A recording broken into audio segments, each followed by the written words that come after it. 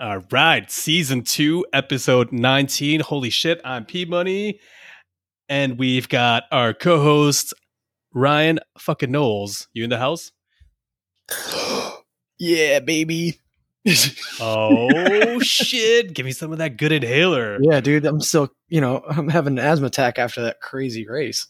Are you still recovering from the craziest race we've ever seen? Yeah. I think I'm still. I don't know what to do. I'm like, my hand's still tweaking. Literally, when I see the timetable with the name of the winner, I still smile. Like, this never happens to me. So I can't wait to fucking get into it and obviously talk shit about Ferrari on their home race. What? I mean, I don't even know where to start. Where? How about we roll our intro and we get into it? Just do it.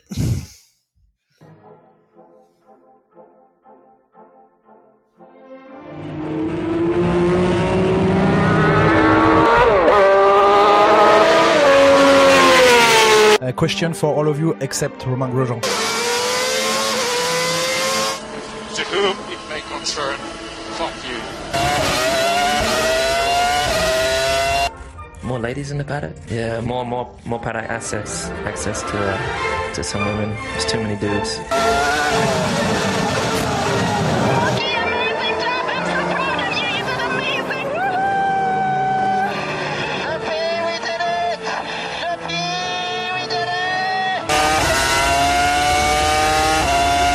I don't really have a lot to comment on that, except that he was being a pussy.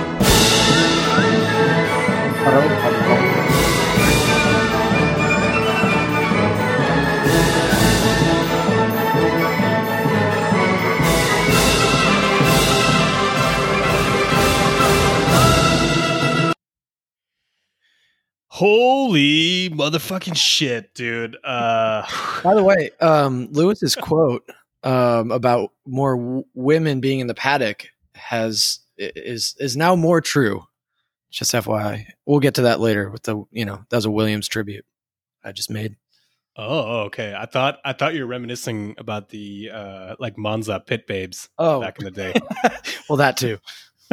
Yeah, because that was a pretty good one. Shit, man. All right, we have a new winner in F1. The 109th winner in the history of the sport, and it's a fucking good one. It's a big one.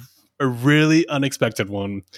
I'm going to try to tease this as long as possible, but we just have to come out and say it. He's turning it kind of into like the people's champ. He is the man, and I've supported this driver since he's entered F1. And how about I give you some of my stats, because in the end it's going to reveal kind of. Yeah, we got the stat boy in the house. Here we go. All right, we got stats. Obviously, we're in what we call the Temple of Speed, Monza, fastest track ever. So Lewis Hamilton's pole position on Saturday was the fastest lap in F1 history, 264.263 kilometers an hour. Pretty fast. When you know that, pretty fast. Yeah, when you know there's a chicane where they have to drop to like second gear, it's a fast fucking lap time. And now we're gonna get into a series of really new stats because it was a weekend of firsts. We have new stats on hand. Yeah, Jesus. New stats. Oh, by the way, I don't know if you caught that. Formula One on Saturday. Are you Amazon? Are you Amazon web services? AWS tire, yeah, let's be. No, dude, I hate that. It's now PWS. I'm showing web services. It's just P Money S actually right now. Oh, services. Damn. So it looks like piss, is what you're saying. P Money stats. Yeah, money sign S. I didn't think that one through. The branding's gonna have to rebrand. Yeah, they're going through rebranding. All right, get to the stats. All right. This weekend was the first podium for Racing Point. It was also the first podium for AlphaTauri, and two drivers led a Grand Prix for the first time, as we'll get into it. One is Spanish. These are very like debatable though, because like technically speaking, the previous versions of these teams did have podiums. Yes, that's why I love these stats, because like when a name changes, It's a new team. Technically it's new. But yeah, I see what you mean. Can I throw a stat out there? Yo, was I done? Oh, but okay, fine. Let's do a little guess stat. Yeah, guess stat. Ferrari has the same amount of wins at the Italian Grand Prix as AlphaTauri, aka Toro Rosso, since 07. Ooh, aka formerly known as Minardi. That hurts even more. Well, they have the same number of wins since 2007. That's the stat. Right. Not in history. No, yeah. Thank you for clarifying. Because Schumi got a few wins there. Shit, that is a good stat. I like that stat. So, now that we said who won, first win for AlphaTauri, technically, because it's a brand new team. First win for our boy, Pierre Gasly, who is just like racking up driver of the day week in and week out the last few 2 weeks in a row. 2 weeks in a row. And this one is just like fucking epic. So, and there's one last little stat. So as we'll get into later on the Stand Championship, we did terribly, but some guys in Sweden bet 20 cents on the podium and won over 33,000 euros. Shut up. Yeah. What did they put down? They put down that exact order. So, all right. So the race results were as follow. Well, they did better than all the Swedes in Formula One. Sounds like. Give me a little drum roll. I don't do drum roll. Pierre Gasly wins his first F1 race at Monza with AlphaTauri. 12 years after Vettel won with Toro Rosso. Sainz gets P2 for the first time he actually physically stands on a podium. And then Baby Stroll comes in P3.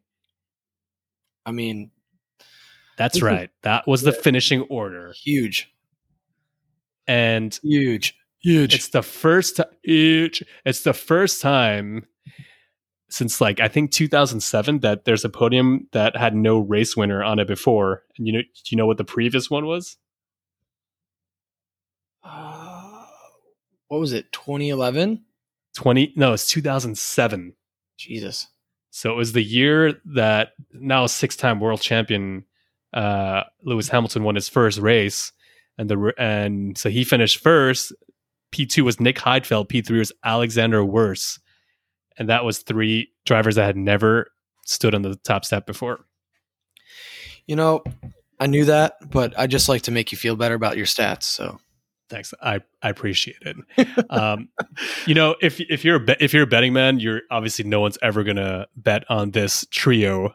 That's why they only bet 20 cents a piece, I think. I mean, who would have bet? I mean, we didn't bet on it. We thought we were gonna get. Well, what did I put last week? I put Lewis Hamilton, Bottas, and Daniel Ricciardo on the podium, and I put Vettel for a Grosjean moment. Which, by the way. We could have that debate. I mean, what, the brake failure? That wasn't his fault. Yeah. If it was Charles, though, we'll get to Ferrari soon. But we thought Merc was just going to run away with it this weekend, and which they kind of did. Up until quali, they did, right? So it's the first time actually that Mercedes has like a 1-2 in like 5 years, I think. So that just shows you that. How tight it usually is in Monza, but Mercedes kind of had a really good start of the race. Hamilton got out and controlled the pace, but Bottas, I don't know, man. He just how would you describe his first lap? I think he lost 4 positions. I would describe Valtteri Bottas' first lap as why he's the number 2 driver at Mercedes. That's how I describe it. Right, but it's even worse than that. It's like when Lewis doesn't win a race, he is supposed to pick up the scraps, right? Right. And he didn't this race, as we'll see. Mean, he got out-muscled by the McLarens on lap 1. Oh, man. All right, so the McLaren just ran him into the ground. He got passed by both McLarens. He got passed by Danny Rick at Ascari, which was a fucking brilliant move. And wait, did he also get passed by Stroll on the first lap? No.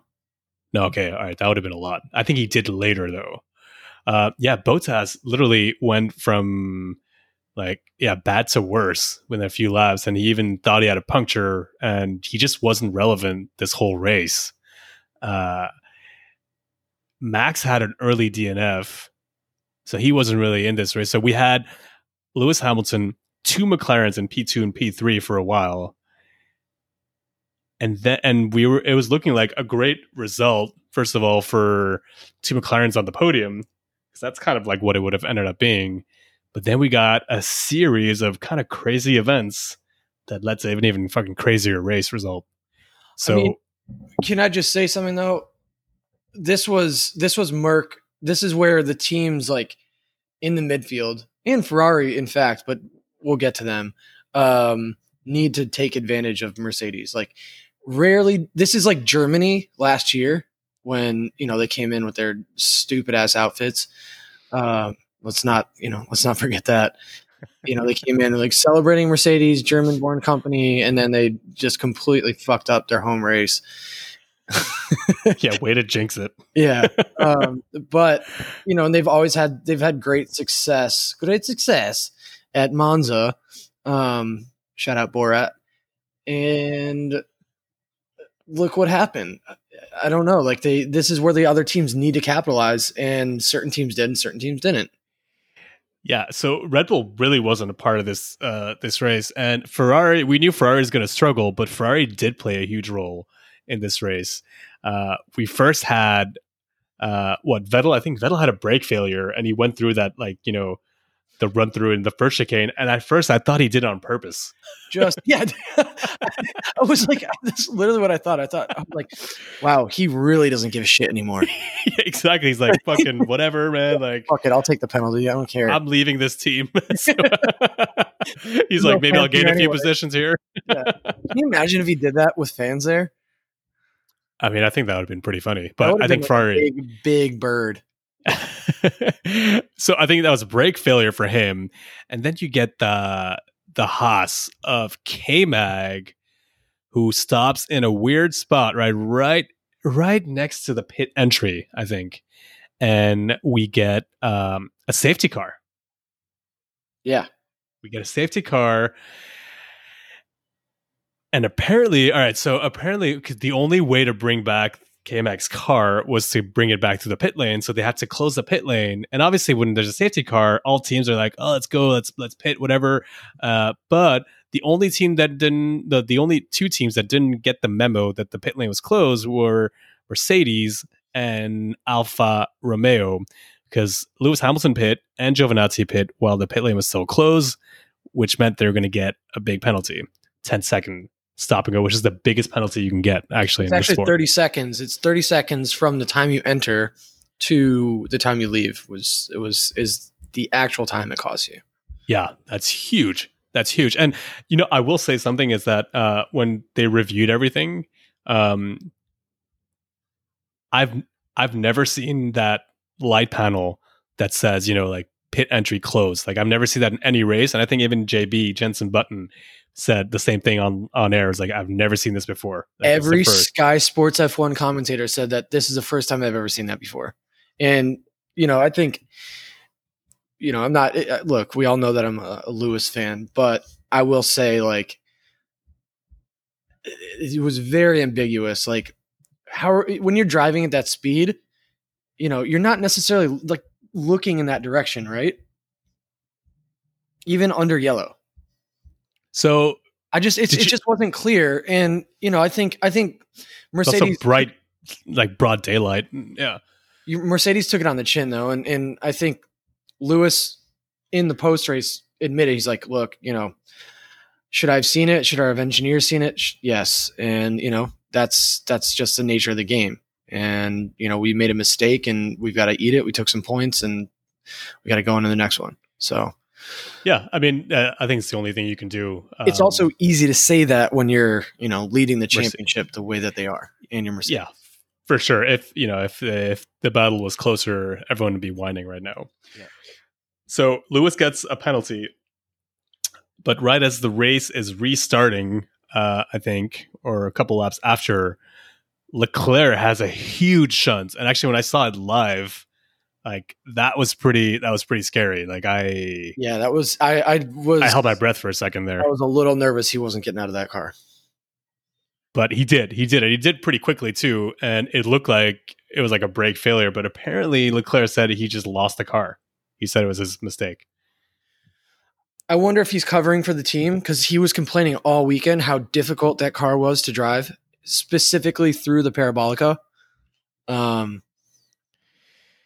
don't know, man.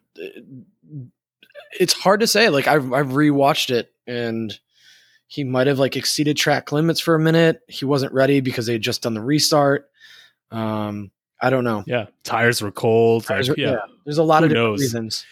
Who knows? But what that caused, that, you know, as we've seen, Parabolica as a super fast corner, and if you have a crash like that, and I think he like went straight into the barrier, so they actually had to red flag the race to fix that. And I thought of you when they did that, because like you love yourself a good red flag. Dude, I love a good red flag. I was hoping though it was going to be a rolling restart. But I mean, can you imagine? Hold on, let's just take a step back. Vettel has a brake failure. Leclerc has a bit of a driver error. We'll say that because he took the blame for it. We're not quite sure, but I'm wondering if I need to feel bad for the Tifosi. I mean, at this point, you kind of have to, right? Like, right? So that's tough, man. So I don't like going on the dark parts of the internet, but every now and then I do. Yeah, Knowles went to Reddit. So I went to thescuderia.net and also official fan club. Literally official fan club. Welcome to the Scuderia.net, the online voice of Ferrari F1. Anyway, the website is basic WordPress. They've got a lot of 2003. Yeah, they've got a lot of people on here. Let me just read you the top thread. 53 laps of pain and torture, aka the Italian Grand Prix of 2020. And this is the first comment. In a season full of hurt and disappointment today, promises to be the worst of the lot. It is truly a sad state of affairs, but remember everyone, Ferrari, having our wings clipped by the FIA was for the good of the sport. Are you fucking kidding me? So that's one thing. They're playing a martyr role. Yeah, like, give me a break. Now I'm moving over to the darkest place is Reddit. So shout out to Reddit. Yeah. This is actually so depressing is one thread. Our expectations for this race were low, but 2 DNFs. I mean, holy fuck, man. And so far, I agree with him. Yeah. Let me just click on this is actually so depressing. Oh, by the way, Netflix. Oh, this is great. In the fact that Netflix cameras are shooting exclusively with Ferrari at Monza. No, you're fucking kidding me. Nope. Oh. Well, we know not exclusively, but that was their like one day to get access, like full access to Ferrari. And I bet when they negotiated those dates, it was kind of like, oh, we need to be with Ferrari. There's gonna be all these fans, and this is like pre-COVID negotiation for calendar. I'm sure. I mean, it is truly a sad state of affairs. Yeah, you know what? Like, you're starting to feel bad for Ferrari. You know what's fucked up though? At their home race, when that happened, I was like, all right, let's get this. Like, there's going to be a restart. I was super excited. I was like, in my mind, they're kind of like irrelevant now, which is, I don't know what's worse for to feel bad for them or to just kind of forget they're even there, you know? I'm still kind of baffled by this martyr quote I saw. Just anyway. The wings being clipped. Yeah. No, I don't agree. Break. Like, cry me a river. I don't want to talk about Ferrari anymore. Yeah. Well, Leclerc crash, he was okay. And I think all the drivers saw that and they're like, holy fuck, like, is he okay? Because that was a big shunt. And so they red flagged the race. And then this race kind of like everything kind of kicked in like a whole other dimension for a while. You got Lewis running off, gets on his scooter, goes all the way down the pit lane, talks to the steward because I think he's went to complain, or I don't know what he thought he was going to do there. He wanted to understand. I guess this is how he explained it. I'm not going to make excuses for Lewis, but he was definitely pissed.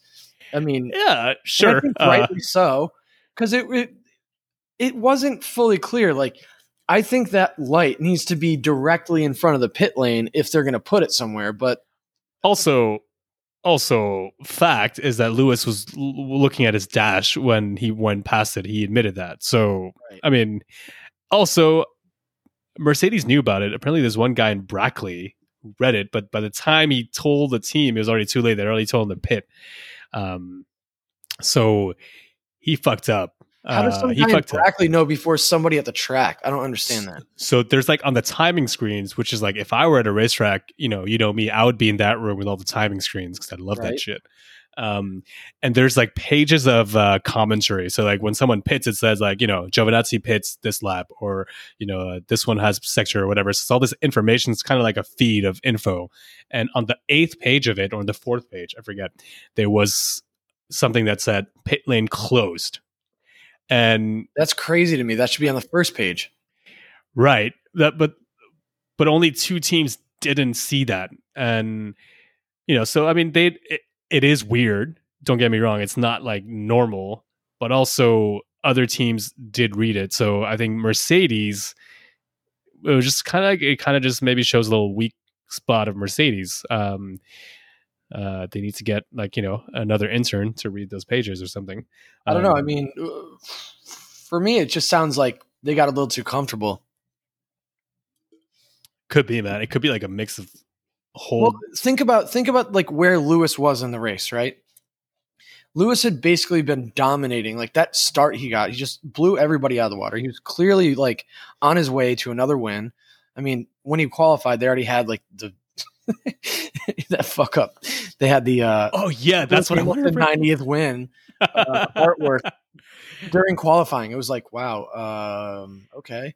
Yeah, I was like, tell us how you really feel, Monza. It's Saturday, yeah, guys. It's not Sunday, guys. But that being said, like, what I think Merc got too comfy, and that's where everybody just was like, here we go. These are the bits that we need. I agree. They were kind of like, hey, let's pit now so that, we don't get caught out later. And it ended up backfiring on them. It was kind of confusing for us too, like on TV for a while. But so before the restart, we knew we had the penalty, and he's going and arguing with him, whatever, with the stewards. And then we have a standing start, which wait, why did you want a rolling start? I think it's, I think, all right, maybe it's my Indyisms. I think a rolling. What? I just wanted to hear you say that. Yeah, shut the fuck. Yeah, I knew you did. I just wanted to see. I think it's really fascinating when drivers are able to like how do you anticipate that start? Right, you're basically following the leader. The leader has full control, but you've got a pack of wolves behind you, ready to just breathe down your throat and murder you. So I just think it's fun to watch. I mean, I would have been happy with either. I just think at Monza, there's more. Since these F1 cars aren't the easiest to follow, I think the standing start offered a better chance of having a good mix up after the restart, and it did. I mean, you saw Gasly launch into P2 from P3 because guess what? Gasly pit one lap before Leclerc's incident and the red flag, and at that time, Kvyat was telling the team, "Hey, you need to let me by because I'm faster than him on faster tires." So they're like, "All right, we're gonna pit Gasly." And Gasly was like, "Fuck, we pitted the worst time." And there's like, "No, red flag, motherfuckers! Restart. You can start in P3 on new tires." I mean, that was amazing, but also like Lance Stroll benefited greatly from that too. I think Lance Stroll was the one who missed out the most. Like that was his race. That was the moment, Racing Point, because he hadn't pit yet. Let's remember that. Like Lance Stroll hadn't pit. he hadn't pit. So, and also before the red flag, there's a lot of teams pit. I think only a few teams didn't. And I think Stroll is the only one who didn't physically pit.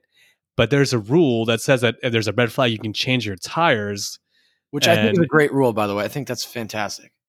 Keep it. I have to side with Norris on this one because if you have to change tire compounds during a race and you don't pay the penalty of going in the pits and whatever 20 seconds it takes to change your tires, that's an unfair advantage for me to be able to just.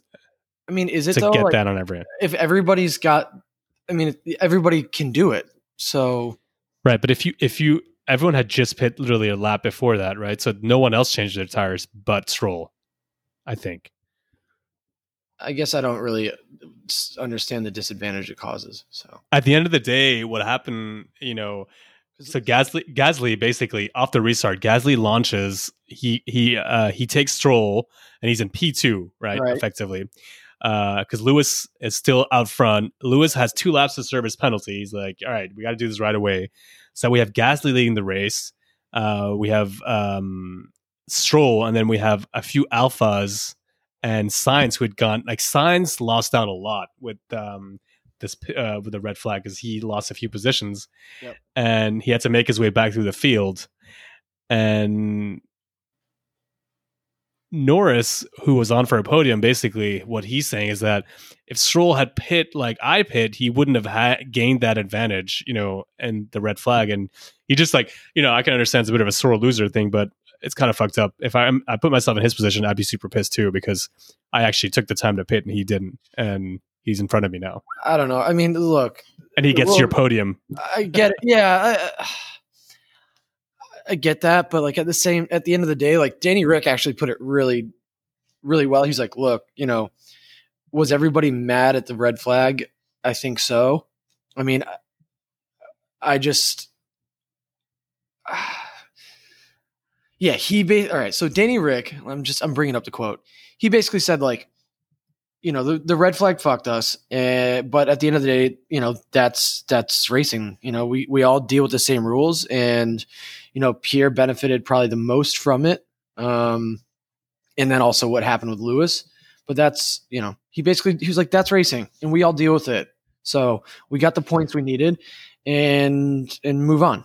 We've got another race in 7 days. So that's how I look at it. And with all due respect to Lando, because I'd love him, the pizza helmet was also so condescending. I mean, such a chirp.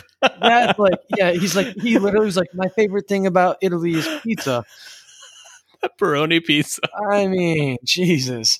I asked Diato, our Italian Serb American friend, about what he thought, and he's like, yeah, it's pretty diminutive. But whatever. I think he's just still salty at just Ferrari's state of affairs. So I got other things to worry about. I can't even watch this race because I got 2 DNFs to deal with. Yeah, I mean, I get it. It's also racing, so it's maybe one of those where it's like, all right, you lost out on it, but maybe one day you'll benefit from that kind of stuff. But after the restart, basically, we saw what F1 could look like if we had sprint races, because we saw a whole reshuffling, and we had Lewis, who was dead last, 30 seconds behind the pack, and both Ferraris out of the equation. Max was out too, so it was literally as if you had reversed the grid. I mean, everybody was so focused though on Ferrari that we forgot that Red Bull also had just a pretty dismal weekend. Max, there's a clip of Max just fucking furious, yelling, screaming about his engine. Yeah, he wasn't a happy camper. And then what we get is we get a sprint race, and we basically get a duel between Gasly and Sainz for 20 laps, when Gasly has obviously been able to pull out a gap to Carlos, and Carlos is making his way, I think he had to pass Giovinazzi, he had to pass Kimi, and Stroll, I guess. And then we had some 2 or 3 laps in the end where he was getting closer and closer, and we saw that Sainz has got that killer attitude as well. He's like, I want this win. I'm not settling for P2, which would, by the way, be his best result in F1 to this day. But he's like a hunter that could that could see his prey, and he was like all about it. So I loved seeing that attitude. So amazing. And all right, we got to get into like the last laps. I got a little, because obviously Gasly ended up, fending off the attacks in the end. Sainz gets to DRS. Yep. I was a little scared. Like, I'm clearly was rooting for Gasly. Nothing against Sainz, but his Frenchness comes out. The Frenchness comes out. And were you watching the Canal Plus? I was commentator? Not. But if I were, I would have heard this right here. Elle est presque là, cette victoire. Accélère. Oui, il va aller la chercher. Ne lâche pas. La victoire de Pierre Gasly. Il l'a fait. Victoire de Pierre Gasly. What did you just do? Did you fucking right? You did it! Oh my God, yes! P1, Pierre. P1. We just won the race. Oh my God. 84. I just want to say congrats to all of you. All of you. All of you did amazing job. AlphaTauri, Honda, all the engineers, all the mechanics, everybody in Monza.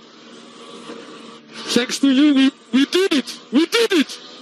La victoire française, 24 ans, 3 mois et 18 jours après Olivier Panis.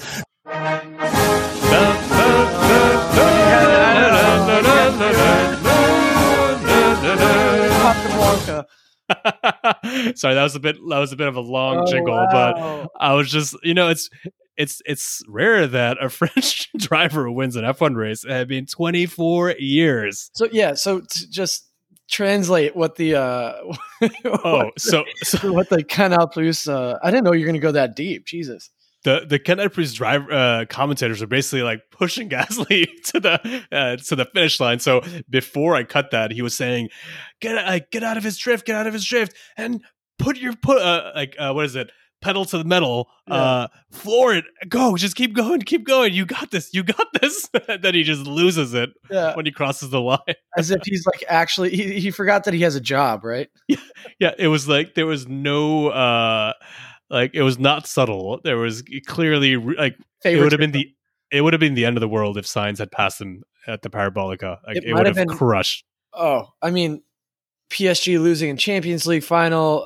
Whatever. Yeah, that's fine. All right, well, whatever. But France just self-destructing in the 2010 World Cup. It would have been one of those moments for France. Wait, why did you have to bring 2010? No, dude, I'm just saying. Cool. Not cool. It's like worse than Ferrari right now. Just reminding everybody of when you hit the highs, you got to remind yourself of the lows. Exactly. Vive la France. Oh man, I don't think there's another driver that I wanted to see win this race. Like on Sunday, it's like I couldn't be happier to see Pierre Gasly win after being dropped by Red Bull in a pretty terrible way, and having to prove himself to the F1 community and just putting in all these awesome drives. Dude, he's making Albon look like a fucking fool right now. And also, can I just say something? I'm going to get to this in my quote of the week, but fuck Danny Kvyat. I mean, I agree. What a shitty teammate. All right, I think both of our quote of the weeks are Gasly based, I feel. Yeah. So do you want to just give us your quote right now? Yeah, I mean, we might as well. I know, we have notes. We don't really follow them, but we have notes. We never follow the order of the notes, but we end up getting through most of it. Yeah, we kind of we wing it most of the time. All right, so basically, like, this fucking guy, I swear to God, he's like, I'm in dirty air all the time, so help me with that. He's making mistakes. This was Kvyat to his team referring to Gasly during the race. And then afterwards he said, "Oh, it was eventful. I'm very happy for Pierre. Congrats to him and the team." I think he And then said there's it more. with, He goes on, but like, that was in the race, the first part, but the second part was post race. And is there a preference with Pierre? Probably, but he's putting in the performances, and this is race after race. So I just. Danny Kvyat's energy in F1 sucks. That's all. That's basically what I'm trying to say. He might become my new Grosjean. Wow, yeah. I feel like there's clearly more negative feelings towards him right now than any other driver. I might get my phones tapped by Russian intelligence after this, but yeah, it's already happened. All right, as we speak. Yeah, forgot about that part. I have to agree. He's kind of an asshole, and you probably read that with more emotion than what he actually put in when he said it. I'm in dirty all the time. I can't possibly. I don't know. I can't even do it. It's impossible to try to recreate the lack of energy Danny Kvyat ever expresses. Yeah, I mean, it must have sucked to be Danny Kvyat on Sunday because he was literally right behind Gasly when he pit, and he was trying to get out of his dirty air or whatever, and then he sees him win. I don't feel for him because fuck him, but suck, bro.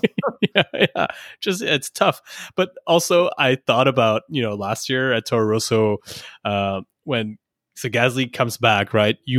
You would think that Kvyat has an advantage over him because he had half a season in that car, right? and he had the podium in Germany, right? So he's like kind of similar situation to what we had this weekend. Let's remember, Yeah, I mean, clearly it was rainy and all that, but he probably thought like, hell yeah, I got this team behind me, and like I'm gonna I'm on my way back and getting that Red Bull seat because you never know with Red Bull. And then Gasly comes back, and so Kvyat had a P3 in Germany. Gasly gets a P2 in Brazil. Yeah, it's P2, so that's one up on him. And then he gets all these drivers of all these amazing drives, out qualifies him all the time, and then he wins. Like the guy's got to hate Gasly right now. Yeah, I mean, but race. Like I said, sucks to suck. Yeah, it's like Bottas hating Hamilton. It's like, well, why don't you beat him? And I mean, that's really all it comes down to, right? Like, it's the same thing throughout sports. It's like you can talk as much shit as you want, but it really comes down to the results. So, I love the banter about it, but at the end of the day, like, as much of a Merc fan as I am, it was kind of good to see them get humbled this weekend. It was, and that was a perfect lead into my quote of the week, which that was not planned, by the way. You're so welcome. Yeah, we're not that we don't plan our episodes that well usually. I'm gonna Venmo you for that later. All right, so here it's a bit of a long quote, and it is from Lewis. So he starts with saying, Pierre is just a really nice guy, and I think he has a lot of talent. I don't think he was necessarily treated fairly at Red Bull in the end when he got promoted. And I think it's not easy for a driver when that happens, so I empathize with that. And side note, just Lewis always loves to throw that word around. Empathize? Yeah. To then build up the confidence. Man, I like empathy. All right, let's. I love empathy. It's just an observation that Lewis loves that word. He probably, learned it and and he just uses it whenever he can. It's great. That's like when I learned the word emulsify. Ooh, that's a good word. It is a good word. FYI, for all you ESL speakers out there. To then build up the confidence up in not necessarily as quick of a team, aka Toro Rosso and now Alpha, and build the confidence up again, and then to come around with some really great performances he's had this year already. Then to get himself a win, I think it's not easy to do that, and I'm really impressed. That's a 6-time world champion saying that. So he praised him, and then he ends with saying he's done a fantastic job and deserves the success. Hopefully that creates an opportunity for him moving forward, but this is the part I really want to get to. Also, he beat the team that demoted him. That's definitely got to hurt for them. Ooh. I was like, ooh, after like the shitty, and it's not the first time Lewis is doing that because he's been talking a lot about how Albon is not helping, like indirectly about like, oh yeah, like Red Bull only has Max, like without ever saying Albon's name, and it's just like another dig at Red Bull. So yeah, interesting words.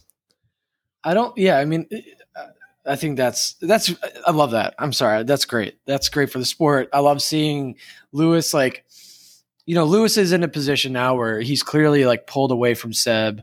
I think he can be a little bit comfortable in not being as like diminutive as he tended to be in the past.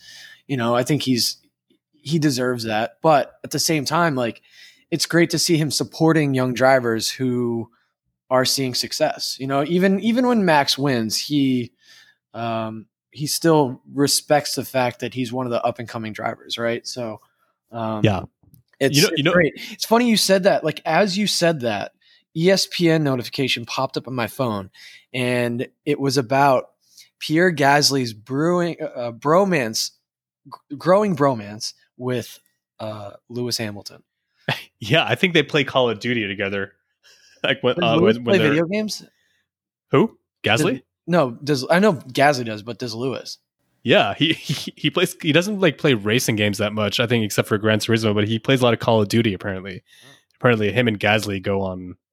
I don't know. I don't even know what you call a Call of Duty session, but whatever. That's another like deep dark web thing. By the way, just on the Gasly Kvyat Delta gap, Kvyat talking the shit that he wants to talk, but he, let's take the 25 points away from Pierre. Oh, okay. All right. So let's take the race win away. Let's say he finishes outside of the points this race. He's still got a 20-point gap between him and Kvyat. Yeah, I think there's going to be a lot of reshuffling next year. Actually, I don't know. Not 20-point gap. It's about 15 points. Here's a question for you, though. Gasly clearly with this amazing win. Like I mean, it's I'm still not over it. He definitely, like, I think what they said on TV is like he's definitely secured his future in F1. What does this mean for him though now? Like he's obviously gone up through the Red Bull program, which honestly is probably the most cutthroat racing junior academy out there. Does he stay with Red Bull? I don't think he does. I don't think it would be smart for him because Red Bull has put all their marbles on Max. So if you go to take that second seat, no matter what, you are going to be second tier to Max. And that's why Daniel Ricciardo, who's a 7-time Grand Prix winner, left, right? Like DR3 proved himself, and he legitimately probably should have been given more preferential treatment. But, Max came through and did what he did. And the golden boy. And I just, look, Gasly, this will be my rant for the week, I guess. But I think Lewis taking a shot the way that he, like you brought that your quote of the weekend, is a perfect example of why Gasly shouldn't stay at Red Bull. Like Lewis knows how that team works. They don't give drivers enough time to really flourish or blossom. It's like he's not going to go to a team that's going to want to support him the way that he needs to be supported. Let's put it that way. Yeah, and I think you're right. Like he's already had that experience in Red Bull, and I think they never gave him a fair chance ever from the start. Not like Albon actually got a chance to prove himself, and Gasly never did. He was always the guinea pig for settings for Max because he started out by crashing in preseason, and just like the pressure they put on him was just huge.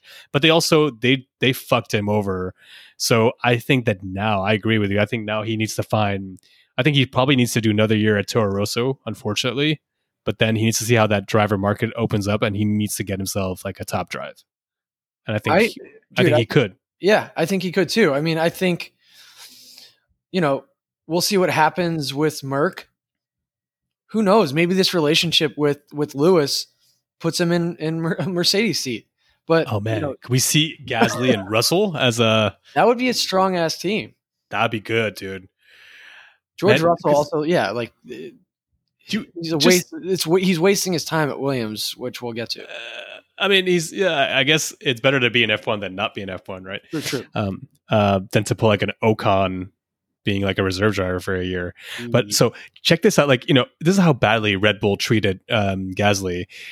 He wins GP2 title, right? Which like now it's called Formula 2, which usually when you're an F2 champion, you get a seat. And Red Bull says, no, you're not good enough. So they send him to fucking Japan for a year. Formula. Yeah, which is a great formula, but that's also where like, no one looks at that formula anymore. Like, it's when you're an F2 champion, you go to F1. You don't go down a category. So I still can't get over the fact that Helmut did that to him, and then he demoted him in a very like dirty way. Obviously, I'm pretty biased, but I'll stop here. But I'm just going to say, yeah. Yeah, but think about like Sainz went. Yeah, but think about this. Carlos Sainz went through the same shit. He's now at McLaren on his way to Ferrari, which, God bless him. Yeah, Carlos Sainz he left the Red Bull family before Red Bull could really fuck him over. Right, which I think was a smart fucking move. Oh, yeah. Well, that was a smarter move than signing for Ferrari this year. But as he said, though, there's never a bad time to go to Ferrari. But yeah, I think Gasly needs to take a page out of Sainz's book and, shop around for sure. Or it's interesting to see what happens with Red Bull drivers outside of Red Bull, right? See what happened with Seb. Yikes. And then and Danny Rick, I think Danny Rick's been great for Renault. Speaking of Renault, like we both thought Renault would be, super quick this weekend. And I mean, they got solid points. They got a P6 and a P8, and there was a pretty colorful message after the race with Ocon calling out the team's strategy on radio. Did you hear that one? Yeah. Well, you said you disagreed with me on our on our banter thread. I thought it was like his team was right to tell him to shut the fuck up. I get that he's pissed, but like keep it off the radio and deal with it when you get out of the car. Yeah, I could see that now. My thing is, it's once you have like given the team a certain amount of results, then you can start saying that. Yeah, I think he hasn't maybe earned the right to kind of call them out publicly. Right. Like Lewis could do that to Merck, and he has done it, and we never make a big like. Can you imagine Lewis being told to shut the fuck up like that? No. Well, you can't. Yeah, no, you can't do that to him because it's like. But like you said, Lewis has earned kind of the right to do that if he wants to publicly, whereas Ocon like still needs to put in the results in order to. It was just a bit arrogant, and I just didn't appreciate it. I was like, his race engineer was totally right to tell him to. You got the points, kid. You're in the points. Yeah, you haven't been in the points all that much this season. That radio message started with like "fantastic job" and ended with like them yelling at him like a little kid. Actually, I take that back. Ocon's been in the points. He's been pretty good. He's a good 5 out of the 7 or 8. Yeah. Not bad. I think Danny Rick and Ocon could have had better luck, as they said. So it wasn't like a pure pace thing, obviously. So yeah, we clearly, it's not the race yet for Cyril's tattoo. But let's see. Oh, we don't get it though. I feel it. Oh, it's happening. I think Danny Rick's going to get a podium this season. I hope so, man. I really want to see Cyril get a honey badger tattoo. With all that's happened this race weekend, we almost forgot that this was the last weekend, and you alluded to it in the beginning, for the Williams family leading Williams Racing. Yeah. I have very mixed feelings about it. I understand the nostalgia, and everybody's like, it's a sad day for Formula One, but it's also kind of the natural progression of things. Time to step down, time to let new management come in, and they're still going to be advisors to the team. The office, the hedge fund, basically family office. they're very family oriented, so they wanted to make sure that everything would fit properly, and that the Williams family would be happy with the arrangement. But Williams was struggling, and for a long time, pretty much since 2011, they put themselves on the German stock market to basically raise money, and they've been losing money ever since. So, yeah. Well, I think the Williams that was a family little bit somber. Yeah. My bad. Damn. We were supposed to like say something good about them. Well, I'll let you do that, because I don't think it's a sad day for Williams. I think it's the name. It's I don't know. Go ahead. The name stays there. You've got new management coming in, and I think that's an important thing, not just in sports, but in business.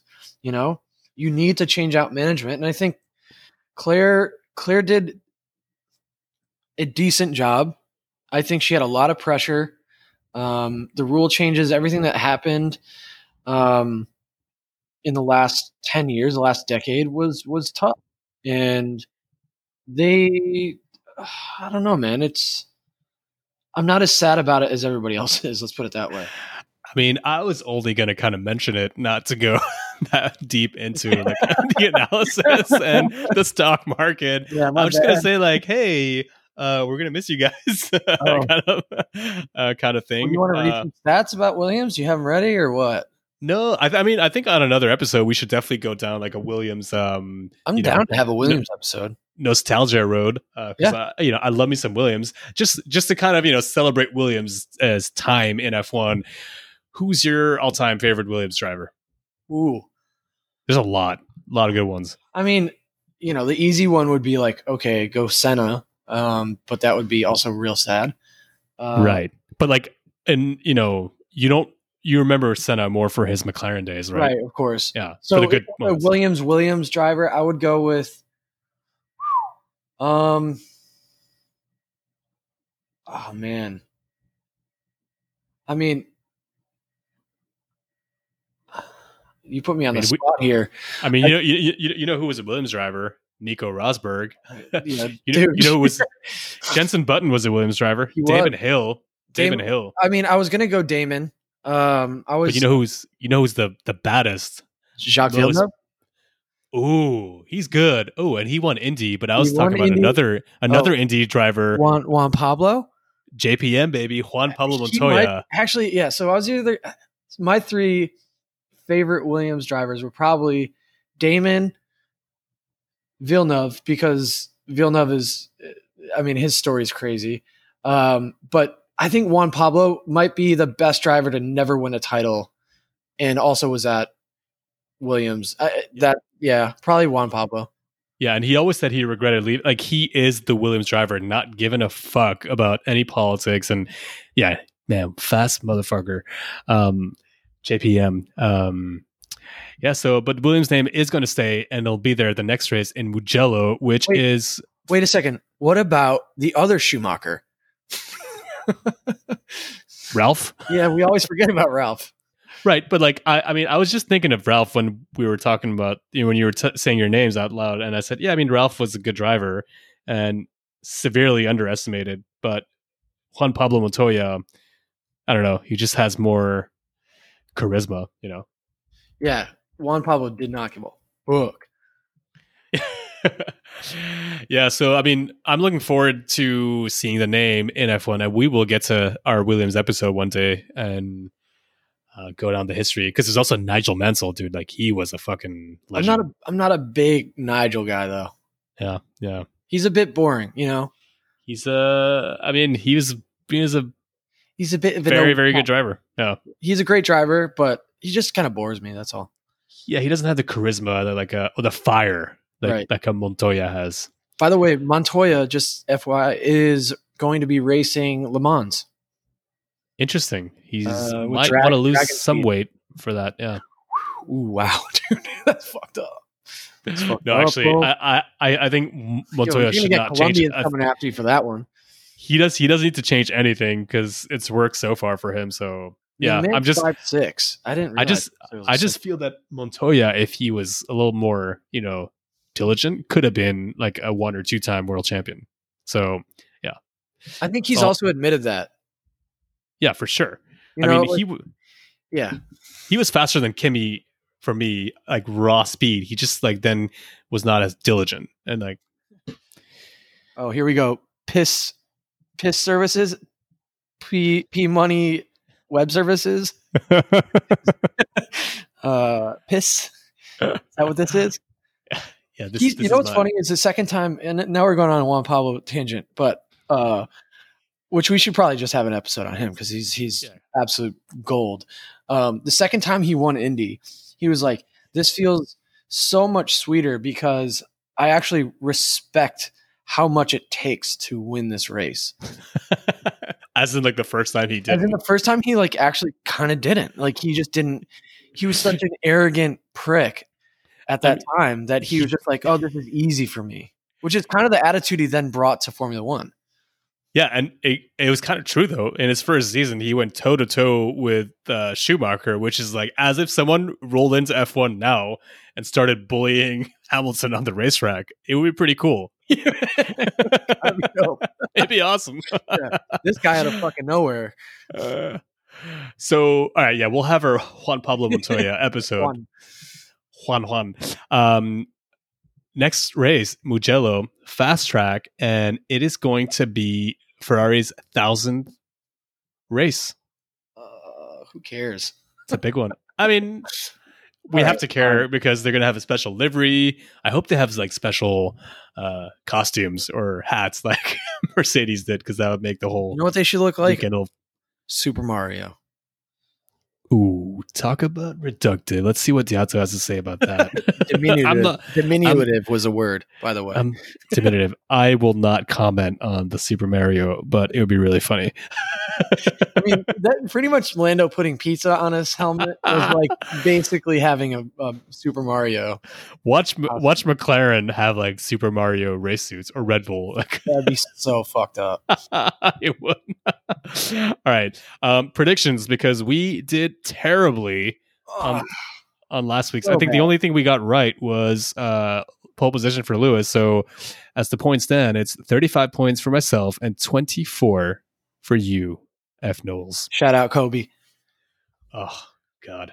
Yeah. You can't bring Kobe up like this at the end here. I got the 24. I might just stay there all season. All right, yeah. Kind of like Diato's fantasy team. Dude, he's struggling. Diato, for everyone listening out there, he's put Ferrari. He's got Ferrari drivers, but he did do well because he had Carlos Sainz. And he's from Milan, by the way. So, this was a real tough weekend for him.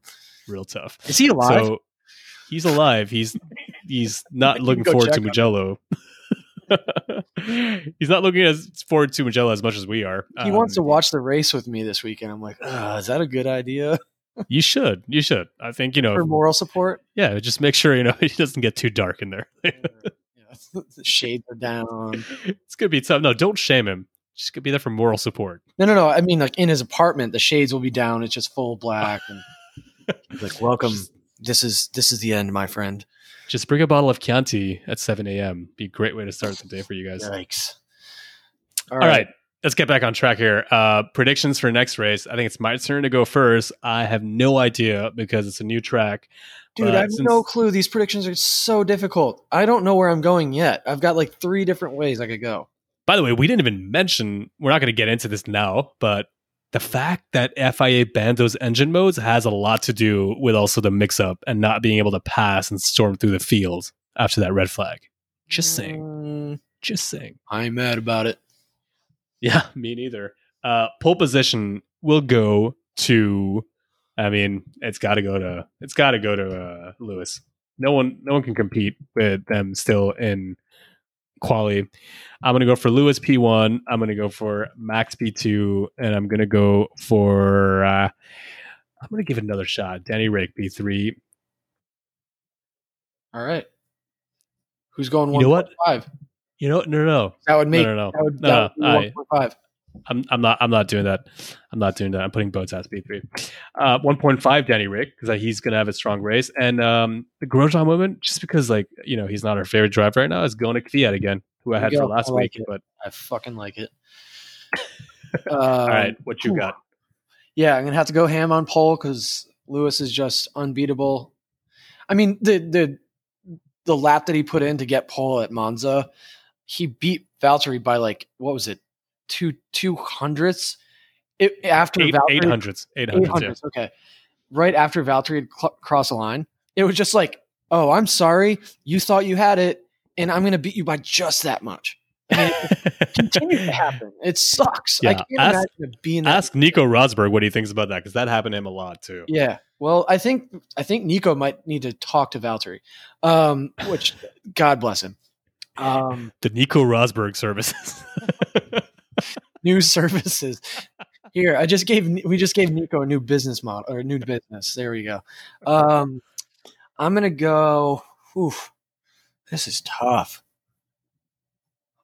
I'm gonna go Lewis P1 because I think he's pissed. He wants to just close this down. I'm gonna put a Racing Point in P2. Ooh, nice. And I'm gonna put Checo. Interesting. Yeah, I don't know. I mean, it's probably stupid, but you got to take some risks. Take right risks. Now. I mean, at this point, I'm 11 points down.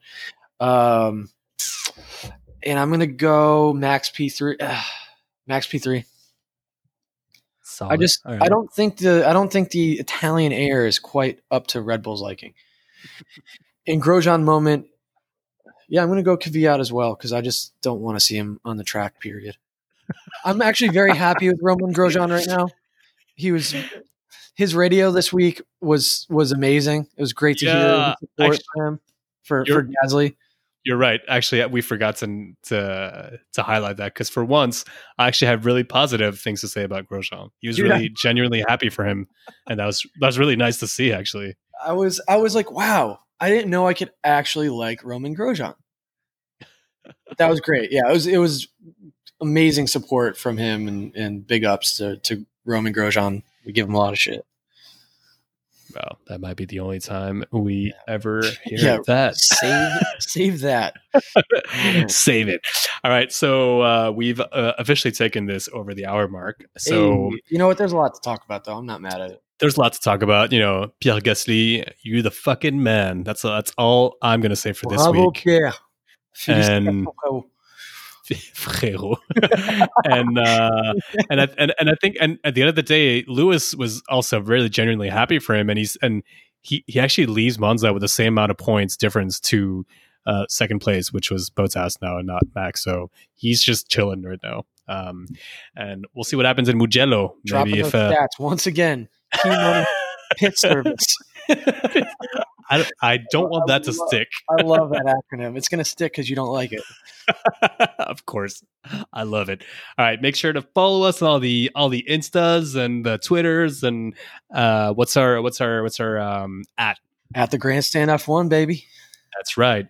And if you want to pick up a BDE shirt, you can do that as well. The Grandstand F1. Request. I would love to see some fan requests for T-shirts. We should make a Gasly shirt. Just a thought. We will make a Gasly shirt.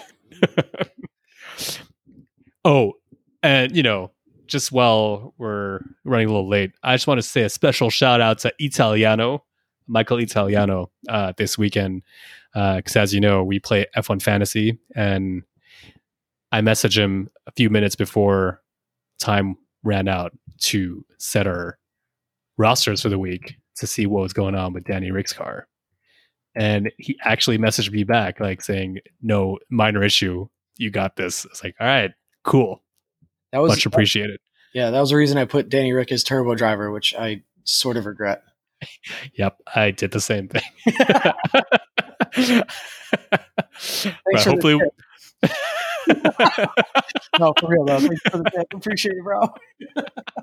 If you told me there was going to be a red flag, that would have been cool too. Where were you, man? What was he, a psychic now? All right, we're officially going on a Danny Rick BD tangent, which is awesome, but we'll save that for next time.